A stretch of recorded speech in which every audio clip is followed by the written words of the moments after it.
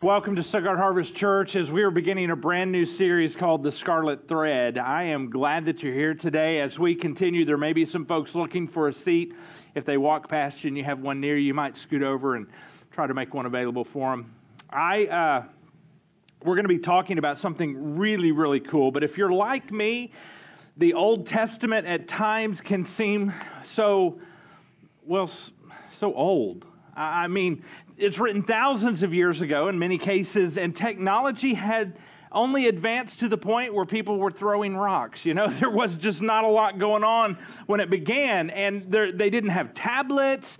In fact, in a lot of it, they didn't even have tables. And so we're looking at something so old and saying, what does that mean to me today?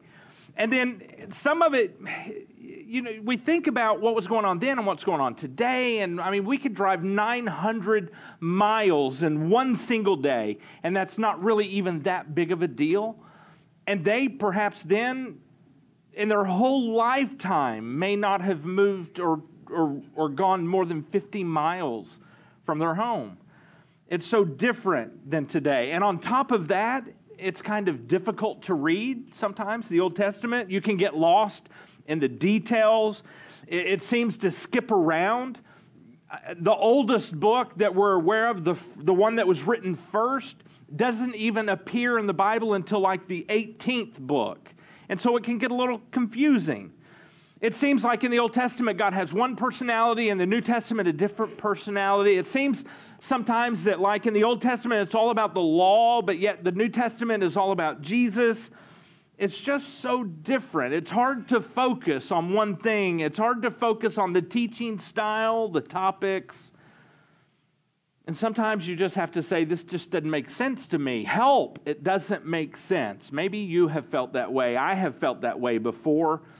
Until I kind of realized, while the Bible is made up of 66 books written by over 40 different people over the course of thousands of years, it tells one giant story.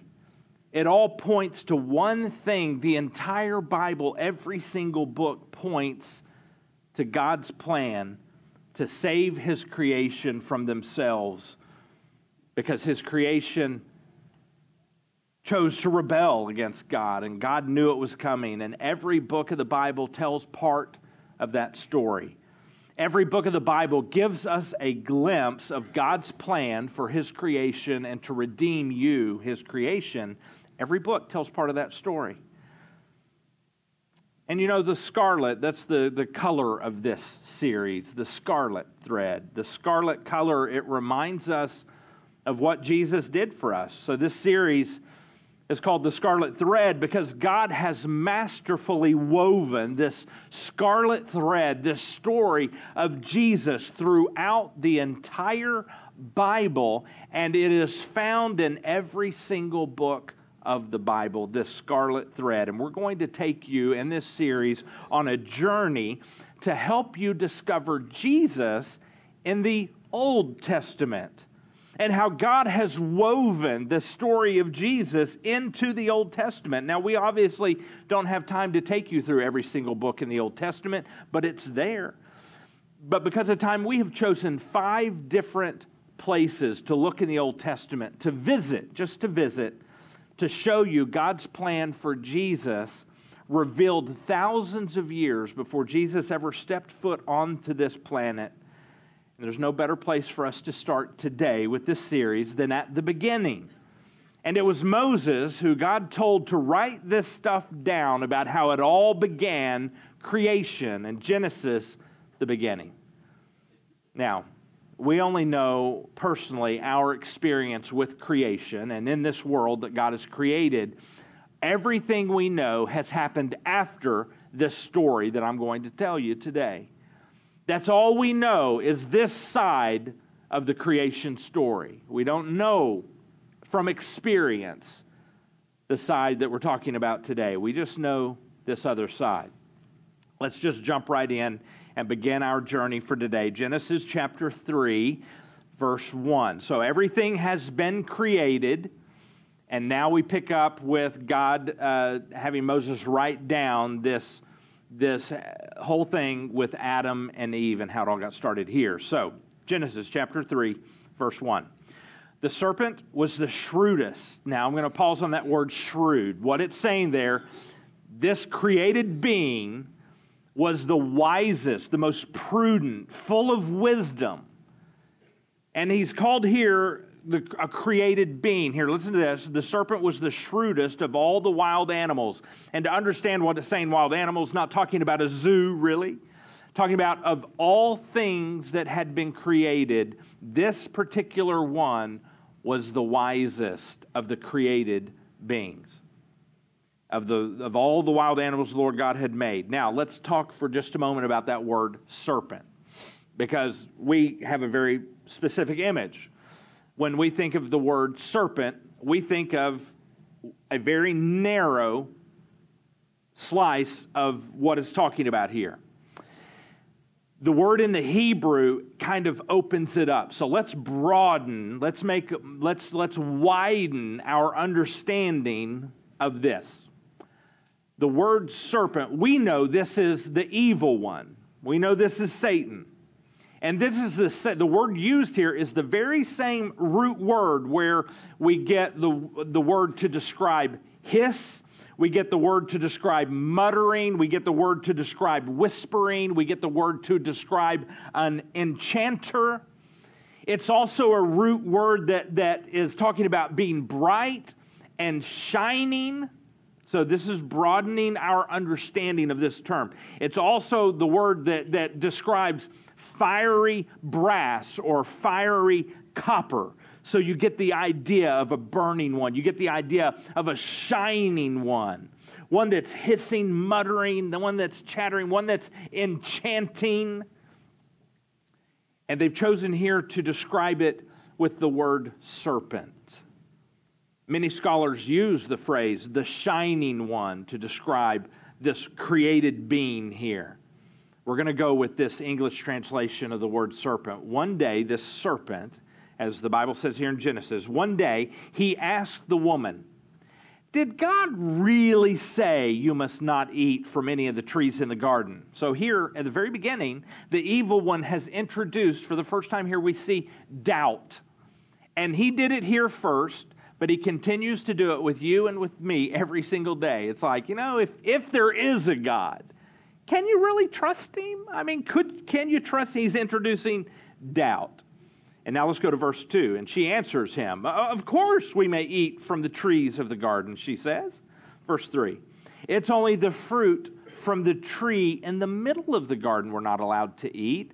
God said," now she's quoting God, "you must not eat it or even touch it. If you do, you will die."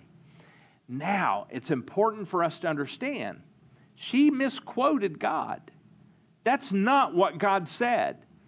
She has added to what God said. She added her own words, "do not touch it." God never said that. He said, just don't eat from that tree. He didn't say you couldn't touch it.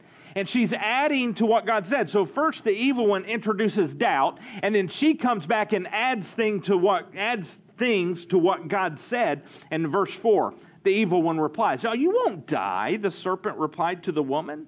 And now, first he added doubt. She added stuff to what God said. And now the evil one is directly contradicting what God said. He's saying the opposite. Because God said you would die. And now the evil one's saying, you're not going to die. That's not what he meant. That's not what he said. And here's the problem. It's called biblical illiteracy. Because, and in her case, all she had to know was just what God said. It's just a little, very bit. God didn't give them a big list of rules. He gave them just this. And she misquoted that. And now she's doubting that, well, maybe that's not what God said. And she didn't have much. So just think about it. We have God's entire Scripture. And people can tell you all day long, every day, they can say, well, this is in the Bible. Here's what the Bible says. Here's what the Bible says. And guess what? It may not be in there. Or they may be adding to it what they think, like Eve did. Or they may be just contradicting it and saying it wrong. Or they may be causing doubt. But you don't know if you're not in the Word. In fact, the test of what I say is not how good it comes out or not how much you understand it. The test of what I say is it really in there? And it is for you to go and make sure. And here we have some Bible, God's Word illiteracy. The evil one is causing her to doubt, to misunderstand. And he says, you're not going to die. You won't die. He said, if you do this, you're going to be like God. And that's what God doesn't want. He doesn't want you to be like, you're not going to die. God said you would die. But no, you're not going to die is what the evil one's saying. In fact, he's saying you can become like God. In fact, you don't really, listen, lady, you don't need God. You can do this on your own. You can figure this out. You can work this out. You can make it happen. If you just do this the way I'm telling you to do it, you're going to be okay. You don't need God to live. You don't need God to survive. You will be fine on your own. He says in verse 5, God knows that your eyes are going to be opened. As soon as you eat it, you're going to be like God, knowing both good and evil. And that's all she needed to hear. Verse 6, the woman was convinced. She saw that the tree was beautiful. Its fruit looked delicious, like McDonald's. And she wanted the wisdom it would give her, so she took some of the fruit and she ate it. That's what happened right there. Now, this poses an interesting question. Where was Adam when this was going on? He wasn't there. He wasn't part of this. He wasn't there. Eve was there. Adam, he wasn't there at this moment, and he comes up on the scene, and then here's how it continues. Then she gave some to her husband. He had meandered up. He was there. He was there with her, and he ate it too. Now, maybe, now that Adam here is on the scene, maybe you didn't know this, what I'm getting ready to tell you, but it is in God's Word. I'm going to show you where it is. I'm going to help you understand this picture, because Adam was a real man. He actually lived. He was around. God created him, and I'm not trying to convince you of that. Let me just tell you why I believe that. I believe that because Jesus taught about Adam as if Adam were a real person. And if Jesus believed it, the guy who predicted his own death, died on the cross, and predicted that he would walk out of the tomb, and he pulled it off, I'm going to kind of go with him, what he believes. If he believed it was real, I'm going to believe it was real. So we have Adam, real man, but God uses him and his life as a picture for you and for me. This is interesting. The Bible tells us that this Adam is a picture of what is to come in the life of Jesus. In fact, Adam here is called the first Adam. He's described as the first Adam.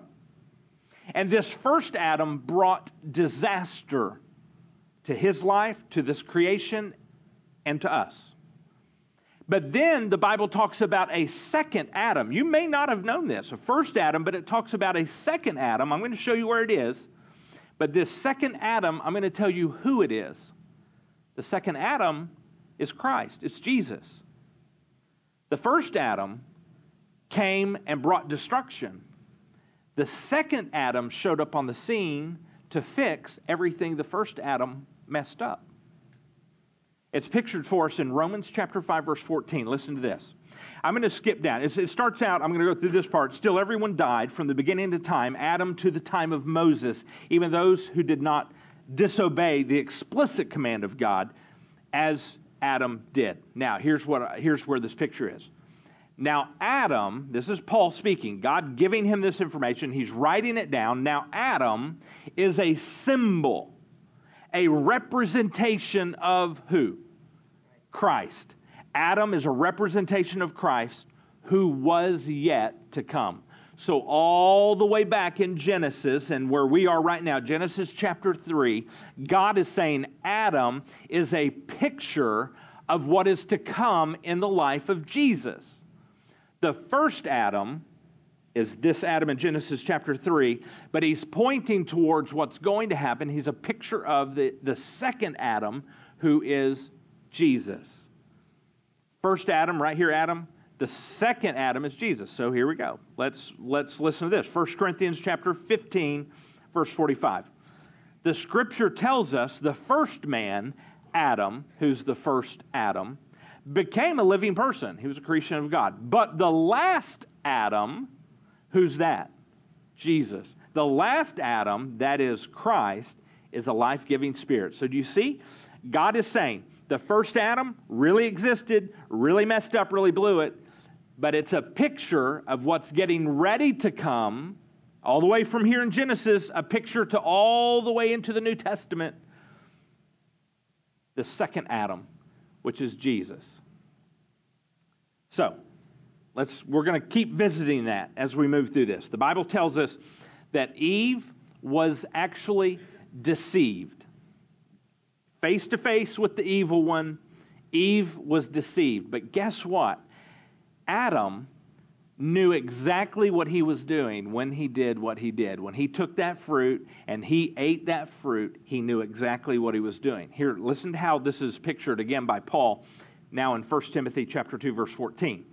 And it was not Adam who was deceived. In other words, he's saying Adam knew exactly what he was doing.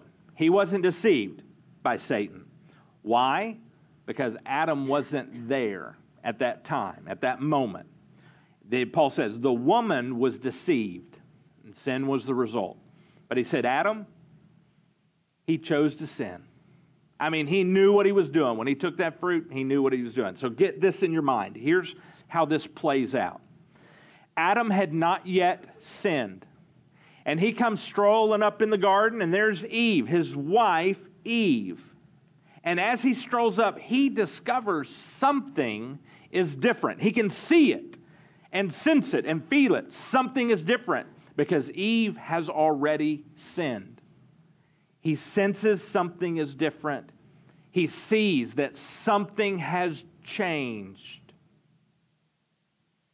She hands him the fruit.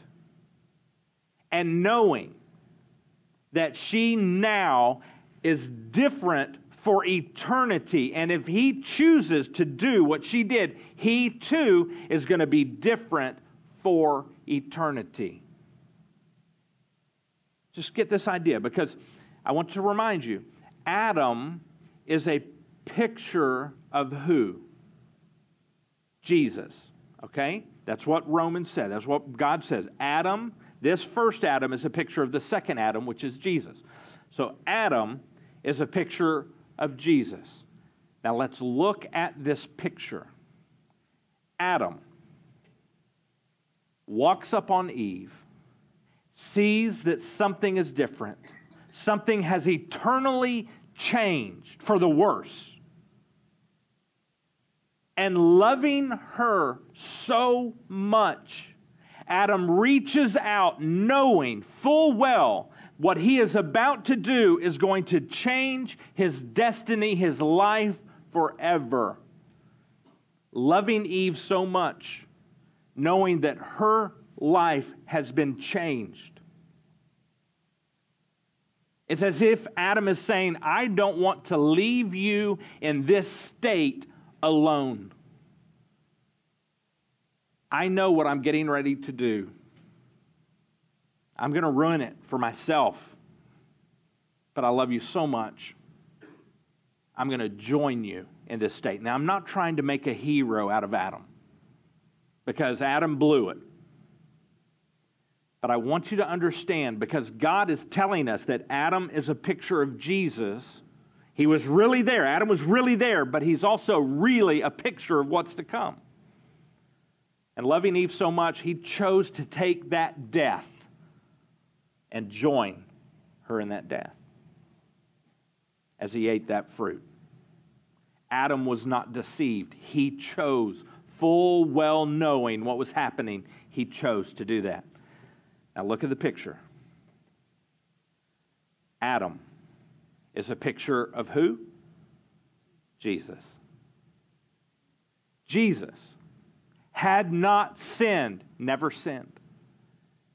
And he walks into this earth because he loves you and me so much that he chose to take death upon himself so that he could be with you forever. The first Adam is a picture of what was to come in the second Adam, Jesus. Do you see the picture? God paints it for us right here. Jesus and God's plan. This was God's plan from the beginning. The beginning of time, we find Jesus all the way back here at creation. The plan of God using Jesus to save His creation all the way back here in Genesis chapter 3. Have you ever seen that before? It's there, and God placed it there for you. It's that scarlet thread showing up right there. Wow. Amazing. Verse 7. At that moment, their eyes were opened, and they suddenly felt shame at their nakedness. Everything was changed. In fact, when they suddenly realized their nakedness, what that's implying is that before that moment, it's not that they didn't realize they were naked, it's that they had some kind of covering. God provided covering. I mean, we don't know if it was like a brilliant light or they had just the brilliance of God glowing all around them. They had some kind of presence. And when they sinned, that presence vanished. It was gone. And they look and they're like, I'm not the same. I ain't got the clothes on. Something's different. I mean, that brilliance, whatever it was that was covering my life is gone. They realized it, and they was like, okay, I can fix this. And the Bible says, so they sewed fig leaves together to cover themselves. I can go to work. I can make this better. I know it's not what it was, but at least it's not what it is. I can do something to make this better. Maybe God won't notice that His brilliance is gone out of my life. Maybe He won't notice. So they go to work, and they try to make it better. Verse 8. When the cool of the evening breezes were blowing, the man and his wife heard the Lord God walking about the garden. So they hid from the Lord God among the trees. They heard God, and they hid. They were like, I can't let Him see me like this. Do you think God was shocked? Do you think He was surprised? From the beginning of time, the first Adam was pointing to the second Adam. The first Adam, from the very beginning of time, we're already told, was pointing, the first Adam points to who? To Jesus. Would there be a need for Jesus? God already knew. He was not surprised. He was not shocked. He knew. So God is just kind of playing along, giving them opportunity here. So they hid from God. Verse 9. Then the Lord God called to the man. Where are you? This is interesting to note, that God always does the seeking. People don't just stumble upon God. He always seeks them out. It's kind of like the shepherd. You know, God's described as the shepherd, right? Jesus, the good shepherd. And the shepherd always, in the Bible, seeks after and calls his sheep. No sheep ever just kind of wanders up to and stumbles upon the shepherd. No, the shepherd in the Bible is always seeking after his sheep, calling after his sheep, and this is no different. God is seeking, calling after Adam right here. And Adam replied in verse 10, I heard you walking in the garden, so I hid. I was afraid because I was naked. Verse 11, who told you you were naked? The Lord God asked. Have you eaten from the tree whose fruit I commanded you not to eat? God knew. He's just giving Adam an opportunity here to fess up. Verse 12, the man replied, I did, I ate it all, and it was good. Well, I'm sorry, that's a different translation. He said, no, the woman you gave me, it's her fault. I was doing okay. I didn't need a woman.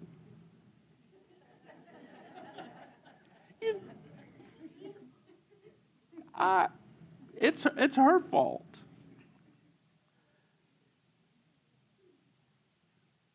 God looks at the woman. Verse 13, what have you done?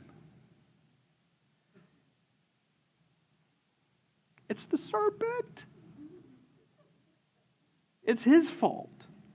He deceived me. That's why I ate it. Verse 14.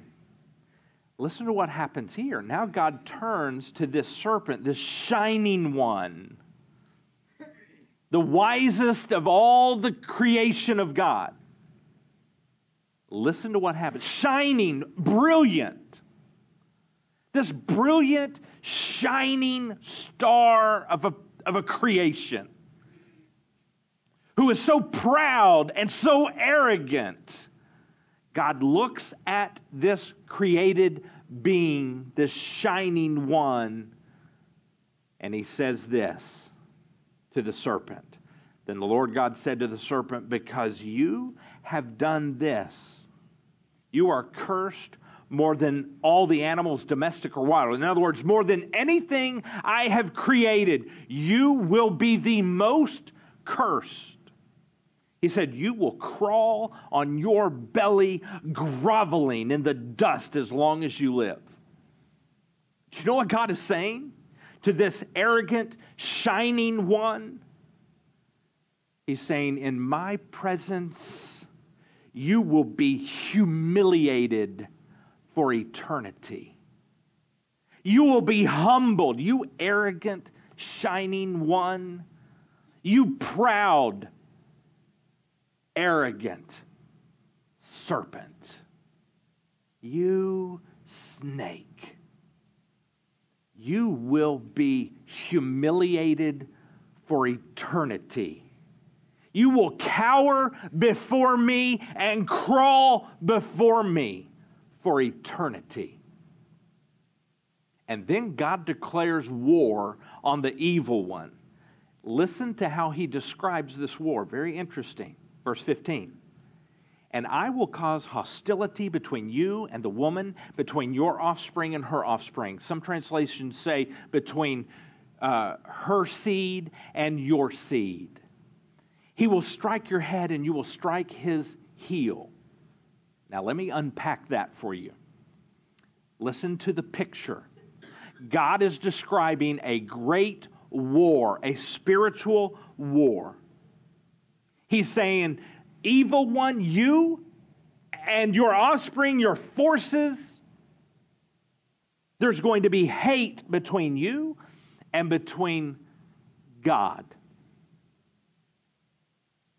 The battle is we're going to see it in the offspring of Eve. And I want to use this word in some of the other translations. It says the seed of the woman. And in the Bible, we never hear from the woman's perspective as the seed of a woman, because in plant life and things like that, you understand there's the seed and there's like the egg.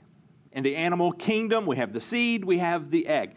The egg belongs to the woman, the seed belongs to the man. And so when you hear this described in the Bible, it's always referring to the seed of the man. But here God says, interestingly enough, the seed of the woman. Listen to the picture that here in Genesis chapter 3 that God is painting by using the seed of the woman, something that was not referred to. Here's what he's saying. In the future, there's going to be this great war between the evil one and the seed of the woman. And the seed of the woman referring to a virgin birth. And in all of history, there has been one. And her name was what? Mary. And her birthday boy was named Jesus. The seed of the woman.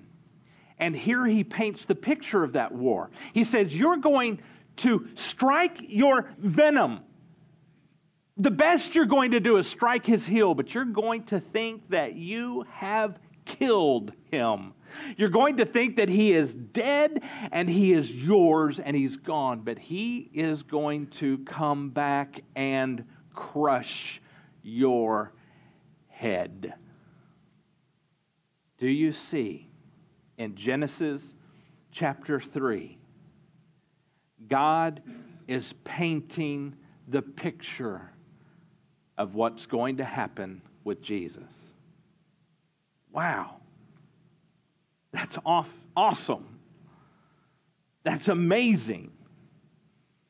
And in fact, we're told about this seed of the woman, this virgin birth in Isaiah, hundreds and hundreds of years before Jesus ever stepped foot on this earth. Isaiah chapter 7, verse 14. Isaiah writes, all right then, the Lord himself will give you a sign. Look, here's the sign. The virgin will conceive a child. The virgin will conceive a child, the seed of a woman. The virgin will conceive a child, and she will give birth to a son. You will call him Emmanuel, which means God with us.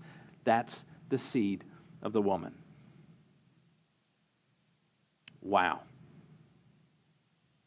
Again, let's listen to this comparison as God continues. This comparison of the first Adam and the second Adam. The first Adam, let me remind you, is a picture of the second Adam, okay? The first Adam is a picture of Jesus. Romans chapter 5, verse 18 describes it again. Yes, Adam's one sin, that's the first Adam, brings condemnation on everyone. That means we all pay for it. But Christ, he's the second Adam or the last Adam. But Christ's one act of righteousness brings a right relationship of God, a new life for everyone. So they're comparing Adam to Adam. First Adam, second Adam. First Adam here to Jesus. This one brought destruction. This one came and fixed it. Brought life. Verse 19, because one person, that's the first Adam, disobeyed God, many became sinners. That's us. But because one other person, the second Adam, because he obeyed God, many will be made righteous. The Scarlet Thread begins all the way back in Genesis because Jesus was not the backup plan. He was God's plan all along. God knew. God knew. The Scarlet Thread. Let's move back to it. It begins here in Genesis and it climaxes all the way at the cross. Verse 16. Then he said to the woman, I will sharpen the pain in your pregnancy, and in pain you will give birth, and you will desire to control your husband, but he will rule over you. Verse 17. Now here we are now. God talking to Adam again, the first Adam, and we're going to see how that represents Jesus, the second Adam. Verse 17. And to the man, that's Adam, to the man he said, since you listened to your wife and you ate from the tree whose fruit I commanded you not to eat, here's the result. The ground is cursed because of you. He says, Adam, you did it. You blew it. Now the ground is cursed. All of your life, he says, you will struggle. And some other examples of that word struggle would be to suffer. You will suffer your whole life, he says. To scratch a living from it, you're going to suffer just to make it through this life. You will suffer. Now, understand these pictures. Because if he's talking to Adam, then there's some kind of parallel, some kind of picture of Jesus. If it's here with Adam, there's a picture with Jesus. So let's find the picture. Galatians chapter 3, verse 13. But Christ, who is Christ? The last Adam. We have the first Adam, but he pictures the last Adam, who is Jesus. But Christ has rescued us from the curse. Who brought the curse? The first Adam. And here, who rescued us? If he brought it, now who rescued us? The second Adam, Jesus. But Christ has rescued us from the curse pronounced by the law. And then here's how it works out. When he was hung on the cross, he took upon himself the curse for our wrongdoing. Do you know what that means? Adam brought the curse, And Jesus took that very curse upon himself. Adam, the first Adam brought it. The second Adam took it upon himself. For it is written in Scriptures, cursed is everyone who is hung on a tree. A picture of Jesus on the cross, taking that curse upon himself. The first Adam, God said, you are going to struggle. In sorrow, you will work this land the rest of your life. But do you know then what's the picture of Jesus? If God says that you're going to be in sorrow, then there's got to be a picture of Jesus in that. If he's talking to Adam, what does the Bible say about Jesus in sorrow? Isaiah chapter 53. He was despised, this is Jesus, despised and rejected, a man of what? Sorrows. Acquainted with the deepest grief. We turned our backs on him and we looked the other way. He was despised and we did not care. Jesus was a man of sorrows. Adam was a man of sorrows. Let's go to verse 18. It will grow, talking about the land, and the land is cursed because of Adam. So it will grow thorns and thistles for you, though you will eat of its grains. Those thorns represented the cursed ground. Now there's got to be a picture of Jesus in here somewhere. And it would be those thorns representing that curse that would be wrapped into a crown of thorns, a crown of curse, and placed upon the head of Jesus, and he would carry that curse, your curse and my curse, the curse that the first Adam brought. Jesus would carry that on his very head, his very life. He was carrying our curse. And then it says in verse 19, by the sweat of your brow, you will have food to eat. And we have a picture of Jesus there as well, because it was from the sweat of his brow the night before he was arrested in the Garden of Gethsemane. It was when he was on his face, on his knees, talking to God. The Bible says his sweat from his brow, his sweat was like what? Drops of blood. Do you see? God is telling us that in the life of Adam, we see a picture of how Jesus, image for image, is going to come and fix what Adam messed up.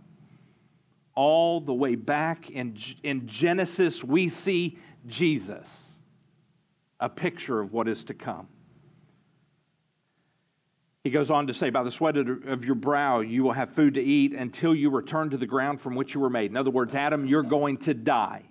You will die. And it was by the death of Jesus that he would fix all of this. So Jesus, the second Adam, he would die too. For you were made from dust, and to dust you will return. And the Bible talks in Psalm, I'm not going to go there, but the Bible talks how prophetic words of Jesus, how Jesus said, I'm going to die, and you're going to lay my body in the dust. And that's exactly what God was saying to Adam here. Verse 20. Then the man Adam named his wife Eve because she would be the mother of all who would live. Verse 21, and the Lord God made clothing from animal skins for Adam and his wife. A lot of times we just kind of read through that. But we can't just read through that. Because this may be the most amazing picture of Jesus. The Scarlet Thread in Genesis, right here, that phrase, and the Lord God made clothing from animal skins for Adam and his wife.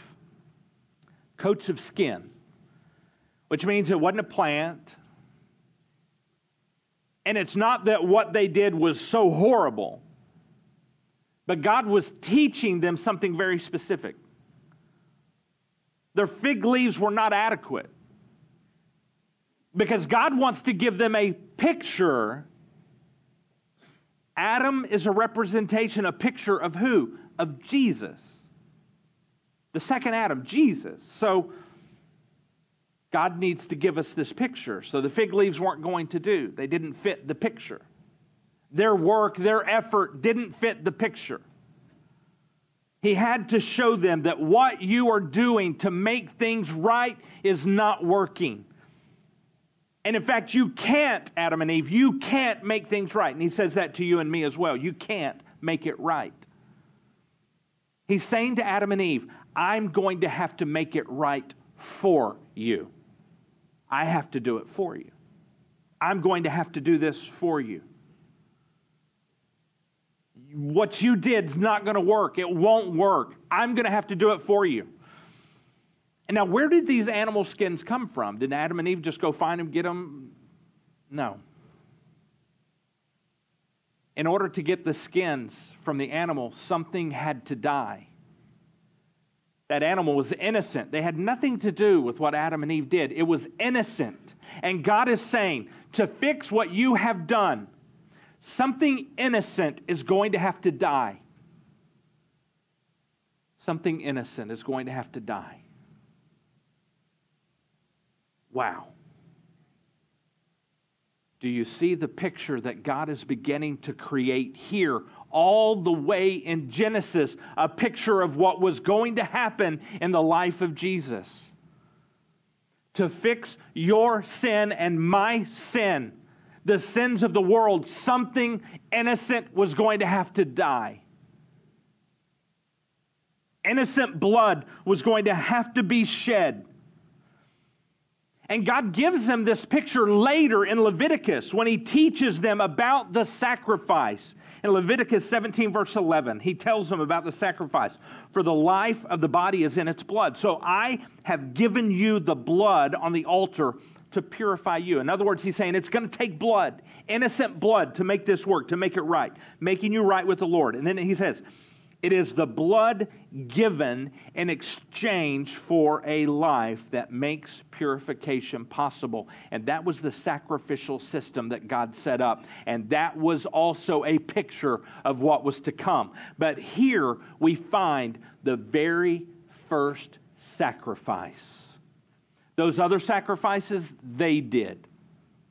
This sacrifice, which is going to picture what is to come, God did. In this case, did Adam go and find that sacrifice for God and take care of it? No. God provided it. Listen to this. Don't miss this. God Himself provided a sacrifice in this moment. And this pictures what was going to happen in the life of Jesus when there too, God Himself provided. God provided Himself a sacrifice for you and me. And it is pictured all the way back in Genesis. God saying to Adam and Eve, it will take innocent blood. And it's picturing the one-time sacrifice for all time that was going to happen as Jesus died on the cross. Innocent blood. God Himself, the sacrifice, covering the sins of the world. God provided it Himself. And what we do to make things right is never good enough, ever good enough. God is saying to you and me, you can't go to church enough.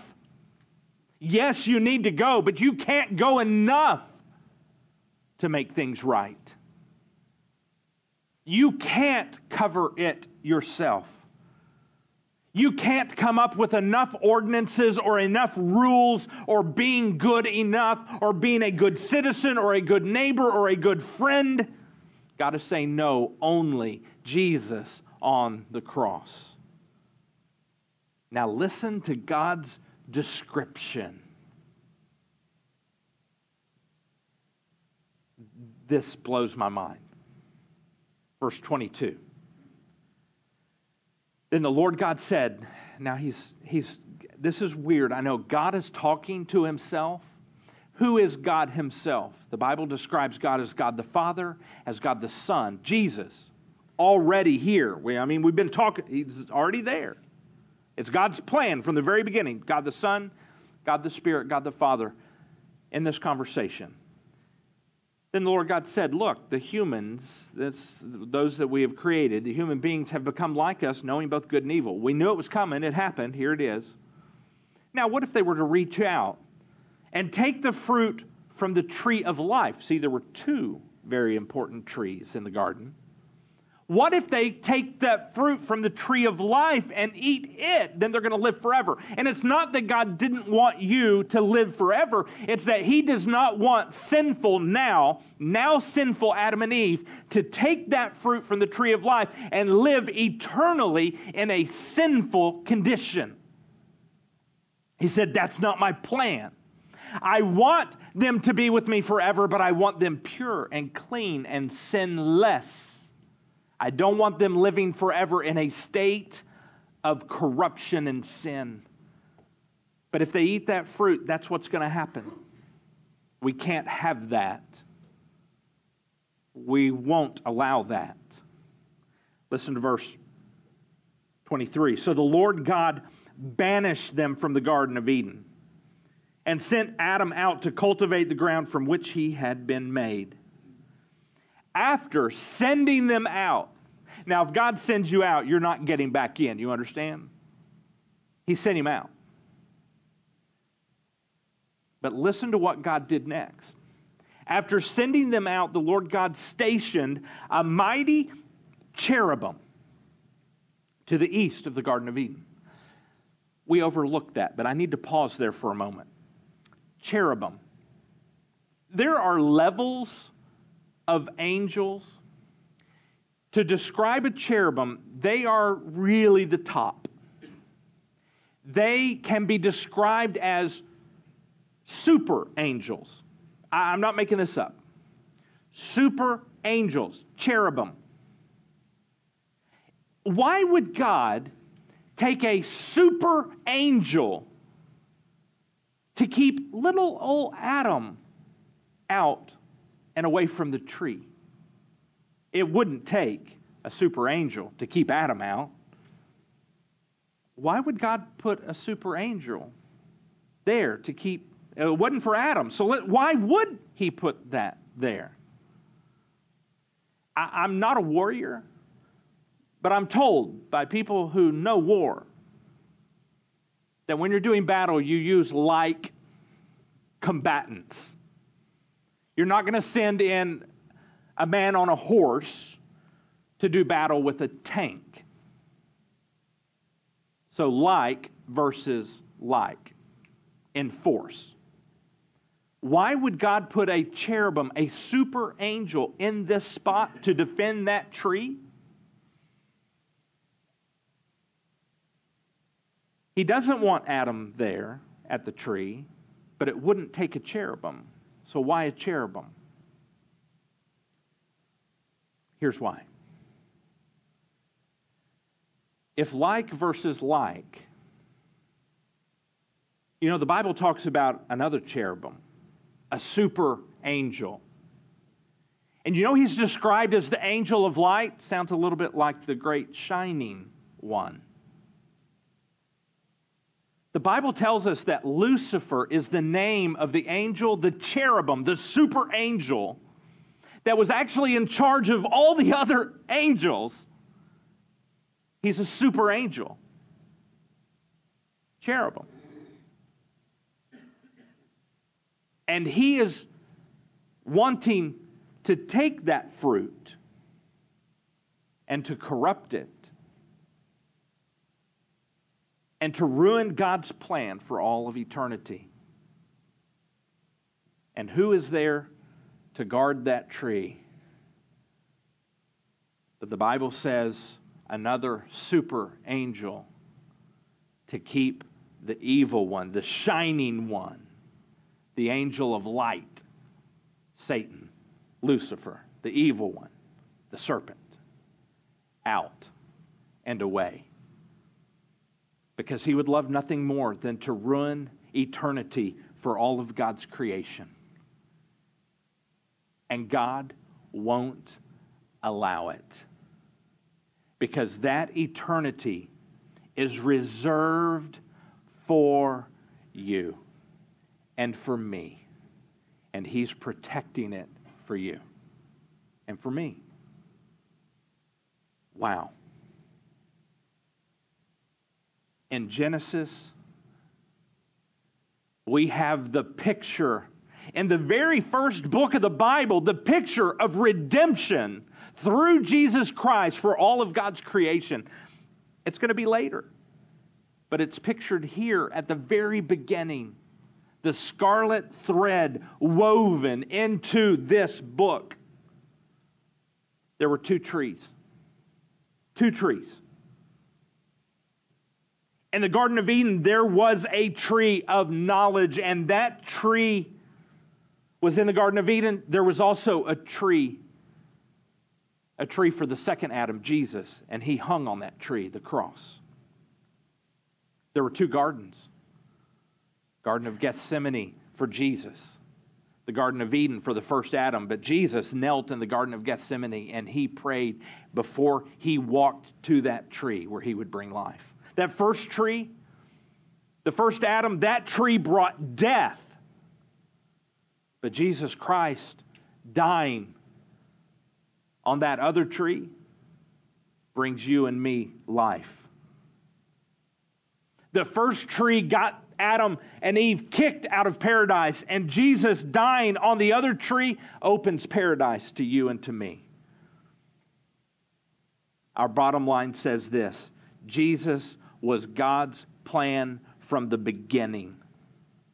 Knowing that his creation would rebel against him, he began to weave the scarlet thread of Jesus from the beginning of time. And here's what I'm asking you today, and then we're going to sing 3 songs and then we're done. Here's what I'm asking you.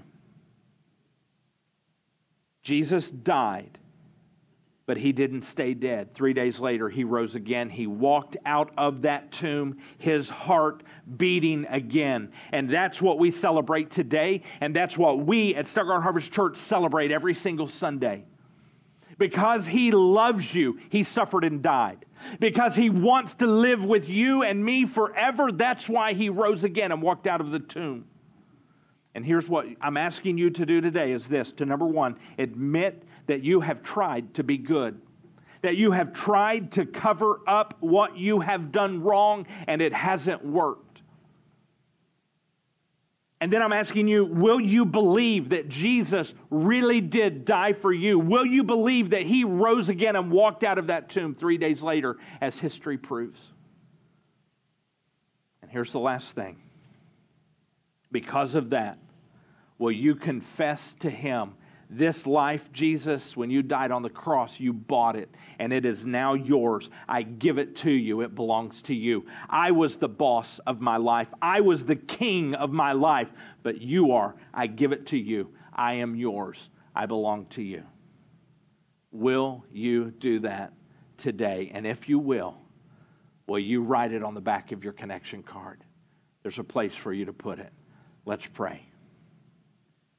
Jesus, you were God's plan from the very beginning of time, and you knowing that we would rebel against you, you knowing that, you began to weave the story of the scarlet thread, the story of Jesus from the very beginning of time. And it is only by the shedding of innocent blood that our sins will be covered. Thank you, Jesus. It is in your name we pray. Amen.